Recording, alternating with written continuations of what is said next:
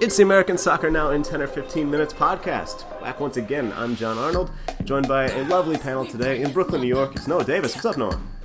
Not much, John. How you doing? I'm good, man. No snark? No snark. All right, and out west, it's Caitlin Murray from Fox Sports. Caitlin, how are you? Good, how are you? Good, thanks. Appreciate you guys both joining. If you've never listened to the show before, we've got 3 categories. Those categories reveal a prompt.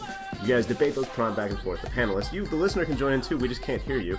And then we wrap it all up in about 10 or 15 minutes because you've got other things to do. Today's categories are Carly Lloyd, Megan Rapinoe, and Mallory Pugh. Carly Lloyd, Megan Rapinoe, Mallory Pugh. Caitlin, we're going to you first as the newcomer. Oh, wait, of course, these are all U.S. women's soccer players. Caitlin, we're going to you first. What's it going to be? Let's go with Carly Lloyd. Carly Lloyd is the reigning World Player of the Year and started every game of the tournament for the United States, the tournament of the SheBelieves Cup, in which the United States was thoroughly beaten by France in the final game 3-0, combined with a 1-0 loss to England. In the second game, they finished 4th, read last in the group. Caitlin, what went wrong for Jill Ellis' side, and what must she change to make sure this team can see off top challengers going forward? Yeah, I mean, it wasn't a good tournament. They came in last place, so that's not good.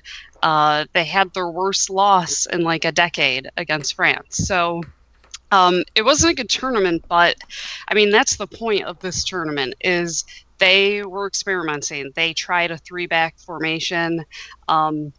They've been using it since the Olympics, but they've never tested it against difficult teams. So really, I think this tournament, they were supposed to not be perfect.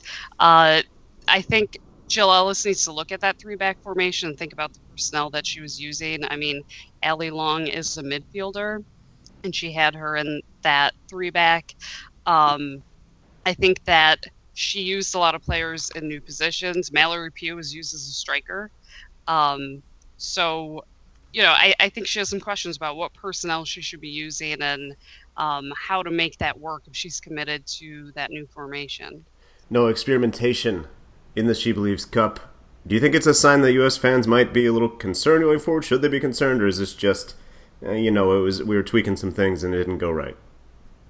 I think American soccer fans in general sort of freak out over a couple bad results. This is essentially, it's essentially a series of friendlies. I mean, it's a tournament, but it doesn't really mean anything. I think this is just the second edition. So, yeah, I mean, I agree with Caitlin. I think if you're going to experiment, and I think that you should experiment, this is a really good time to do it. There were a lot of players playing out of position, which I thought was interesting and a little confusing. And having gone through the Jurgen Klinsmann reign, where it seemed like that was one of the major things he did wrong, I certainly think that's maybe something to be concerned about going forward if it continues. But, if Jill Ellis is just throwing some players out there and seeing if stuff sticks, I don't think that there's anything wrong with that.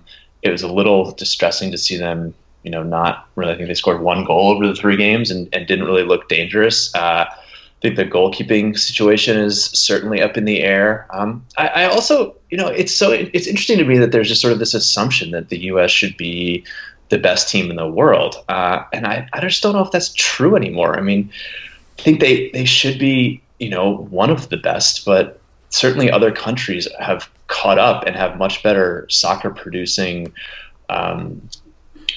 traditions on the men's side. But I mean, when you look at that, isn't the expectation, I would say, you look at any top country on the men's side, even countries that aren't top, like Mexico, which I love and cover, but is not one of the best countries, never won a World Cup. The demand is be the best. Shouldn't the U.S. fans hold their team that has had success to the same standard, Noah? Sure, but I think there's just sort of this assumption that the U.S. is one of the best teams in the world, or the best team in the world, and I don't know if that's a reality. And maybe Caitlin could speak to that more. But that France team is great. If that France team gets their squad together and gets their heads together, I mean, they're very good. They're very skilled individually. Caitlin, should we keep expecting the U.S. to be the top team? Yeah, I think a lot of people did latch on to that 3-back and how they got exposed by France's pressure and pace.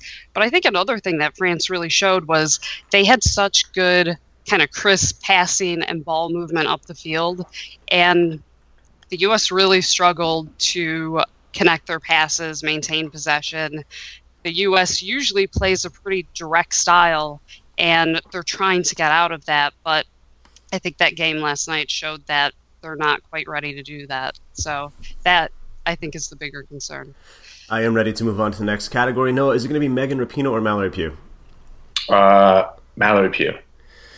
No, this is a U20 dynamo for the women's side. But on the men's side, the U.S. U20s are champions of CONCACAF, the first time ever at that age level. How important is winning youth titles? Does it kind of signal that development is on the right course? And which players are you looking forward to seeing at the at the FIFA U20 World Cup?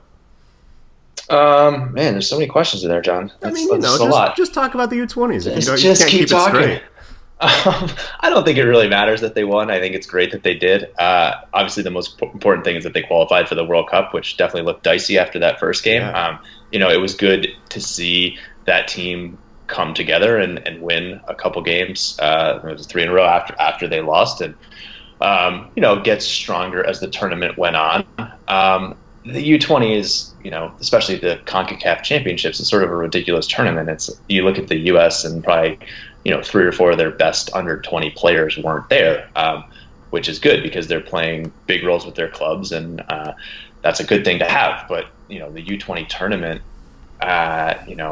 even the World Cup, I think there's certainly some talent there, but there's not, not the best players in the world. I think it would be great, if Carter Vickers played, if Pulisic played at the actual tournament, and we'll see what happens. I mean, if they do, I think the U.S. Stands a real chance. That's probably the best U20 team that we've ever had. So I think that would be really fun to see. Caitlin, Noah says, doesn't really matter. What do you think about the U.S. CONCACAF triumph on the U20 level? I tend to agree that the result doesn't really matter, but I think the fact that they did this and they qualified for the World Cup is really important for their development.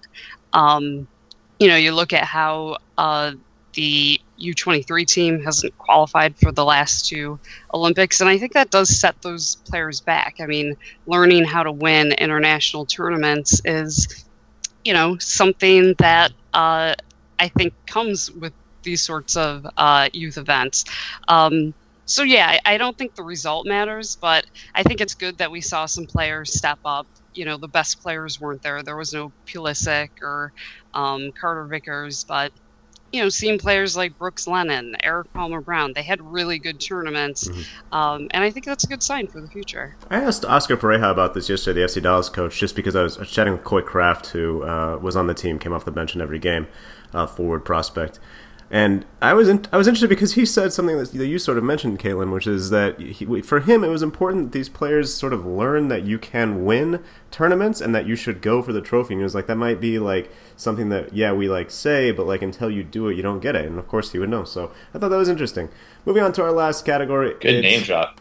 No, I'm just saying, I think it was saying something similar to what Caitlin was saying that I didn't really occur to me that because anytime you start a tournament, of course you want to win it, which is I don't know, it just seems basic, but Pareja said, this is important to teach your kids you can win things and have them get the trophy. So I don't know, I agree with you, the result wasn't that big of a deal. They needed to just finish top 4, but they win the thing, and maybe that teaches them how to win. I don't know. That's what Oscar Pareja believes, man. Last one is Megan Rapinoe. The USSF announced this weekend that players must be standing for the national anthem.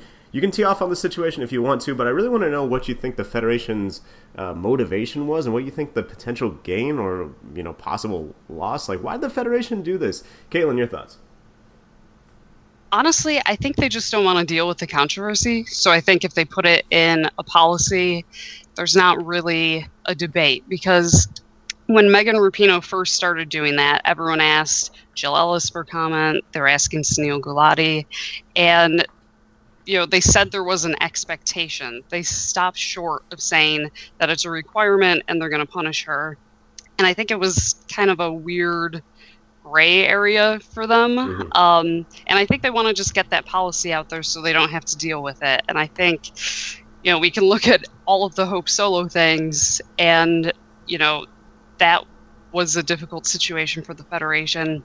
I think they saw passing this policy about the anthem as a way to just kind of, put it to rest. And Megan Rapinoe has come out and said that she will adhere to the policy. So it's probably over, hopefully, so we can stop talking about it. No, I'm going to make you keep talking about it.